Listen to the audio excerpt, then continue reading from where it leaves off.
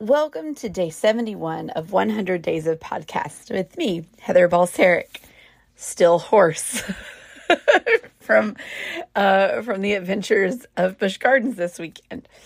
I am really glad to have you here with me today because we are starting a whole new set of topics. And sorry, y'all.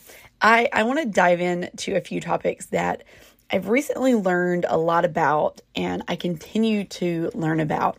And so the first one we're going to talk about is going to be neurodiversity. What is neurodiversity?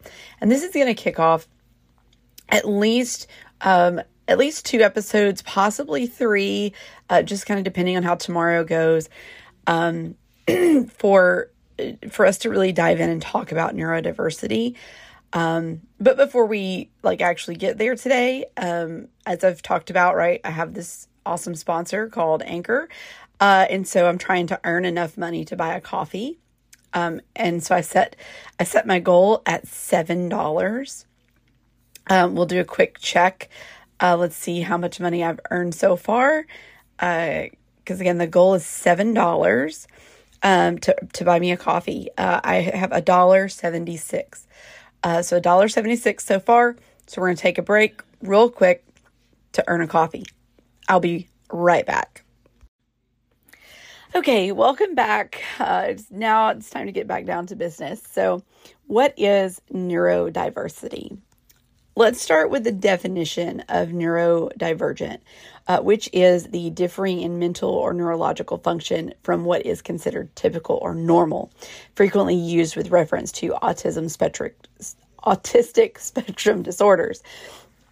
So that's the definition, right? If you just plain Jane, look it up on the Googles, that is what it will tell you. But I did find a really good article on WebMD that I want to go over because it gives it in some better detail. And I'm going to link it in the notes so you can read the whole thing, but I'll give you the highlights here.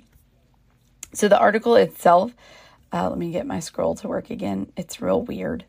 Okay. What is neurodiversity? This is by Carrie Wigginton. It was medically reviewed by a doctor. And she talks to a doctor in here. I guess she kind of interviewed her to build this article. And that doctor's name is Dr. Alicia Santuzzi. So if you hear me say Dr. Santuzzi or Santuzzi says, that's who the writer of this article is interviewing. So let's see. So what does it mean to be neurodivergent? That's like the first section here. Judy Singer is a psychologist who has autism, and she started using the term neurodiversity in the late 1990s, which refers to a concept that certain developmental disorders are normal variations in the brain, and that people who have these features also have certain strengths. It says, for example, people with ADHD may have trouble with time management, but they often show high levels of passion, drive, and creative thinking. She said, even their, Sarah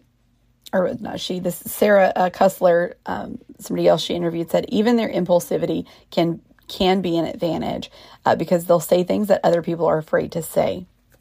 And that reminds me of, I have a couple of friends who are neurodivergent. They have ADHD, and the relationship that we have is very much one of, we can say what needs to be said.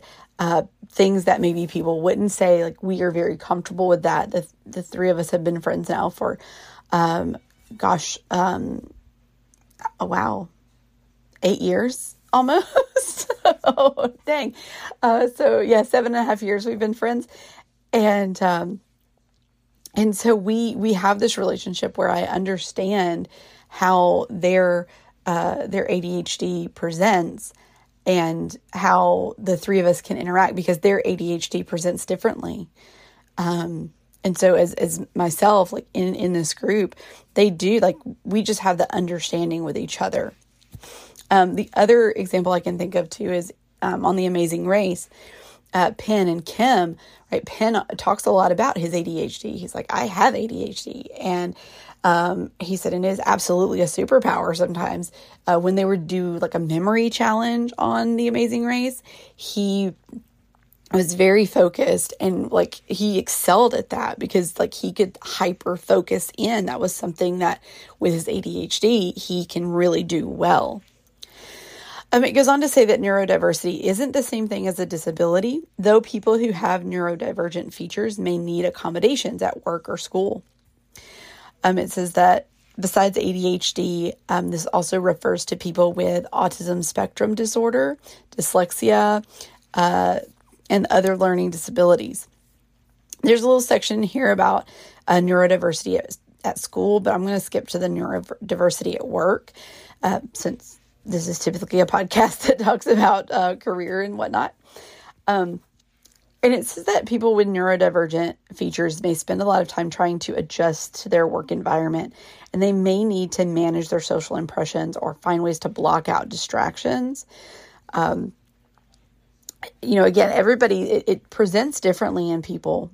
And so it's really understanding if you're neurodivergent, if you have, one of the things that, falls under neurodiversity, it's knowing how you work best. And I think one of the things that the pandemic has really maybe shined a light on is if you are neurodivergent, like how do you work the best? And when you go back into the office or do you need to stay at home, or how can you work better in a hybrid situation? Like what's going to work better for you as you return back to like the quote unquote normal office situation. And Santuzzi says that the extra effort on adjustments, on blocking out distractions, on, trying to figure out their time, the time management thing of how to, how they're, going through life and doing work. This can really put extra toll on their, extra effort can take a toll on their work performance and their physical and mental health. And it's a really unfair situation, she said. I agree. It is very unfair. Just because somebody, their brain is different and works in a different way, we should make sure that we are making an environment where everybody can succeed, not just people who may not have ADHD or autism or dyslexia. Like we need to make sure as leaders, as employers, that we are creating an environment where all of these people can be successful, and we're making the accommodation and in ways to ensure that everybody is able to, work to their strengths. Sorry, reading some more, seeing where we are. It says in here, it's like focus on the positive, right? So it's better to approach, someone who is neurodivergent, right? Approach by focusing on what they're good at and not what they lack. And it says some evidence, right? People with ADHD have high levels of spontaneity, courage, and empathy, and they can hyper focus on certain tasks, right? Focus on those positive things. How can you take those positive attributes at work and make them something that you can excel with, versus maybe, putting, focusing on something that they're lacking on, like, hey, I was talking to you for 5 minutes, but they were hyper focused on something, so they couldn't, they didn't answer their chat, or they had their chat turned off or whatever.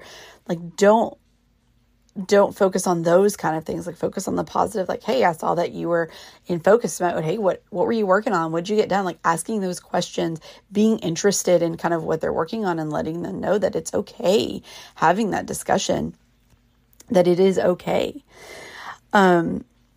It says that those with autism pay attention to complex details. They have good memories, and they show certain specialty skills. And experts think that this can be an asset in certain jobs, such as computer programming or music.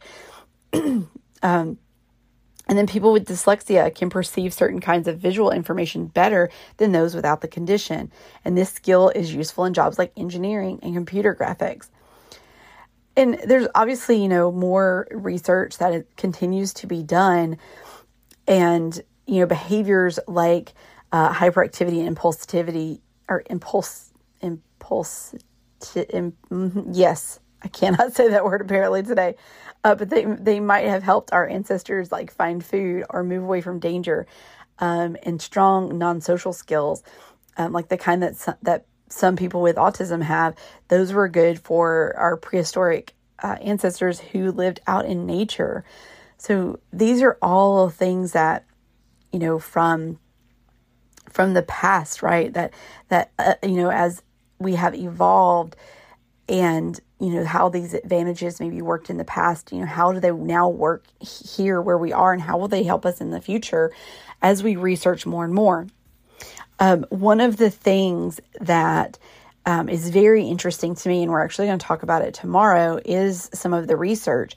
I finished a book today. We read it in a book club at work, but it was called Divergent Mind: Thriving in a World That Wasn't Designed for You.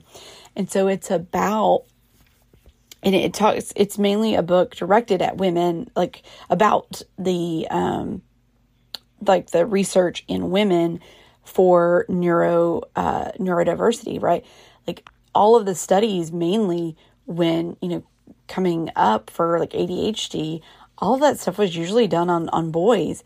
And so it was very kind of rare for a girl to be diagnosed at a young age with like ADHD and some other disorders and other things that fall under, neurodiversity. And so it's really fascinating to go over some of this research and stuff. So we're going to talk about some of that either like definitely tomorrow, possibly the next day. We'll see how long, it ends up. We'll also see if I have a voice. We'll also see if I continue to have a voice, because let me tell you, this is hard when I sound like this. So thanks for bearing with me. Thanks for listening. And I know today was kind of like a bit all over the place, and I apologize. I'm, number one, I'm learning more and more about this subject, so I don't say everything correctly. I may not always give the right examples, but I'm working on it. I'm trying to learn more, trying to educate myself so that I can be a better, friend. I can be a better leader.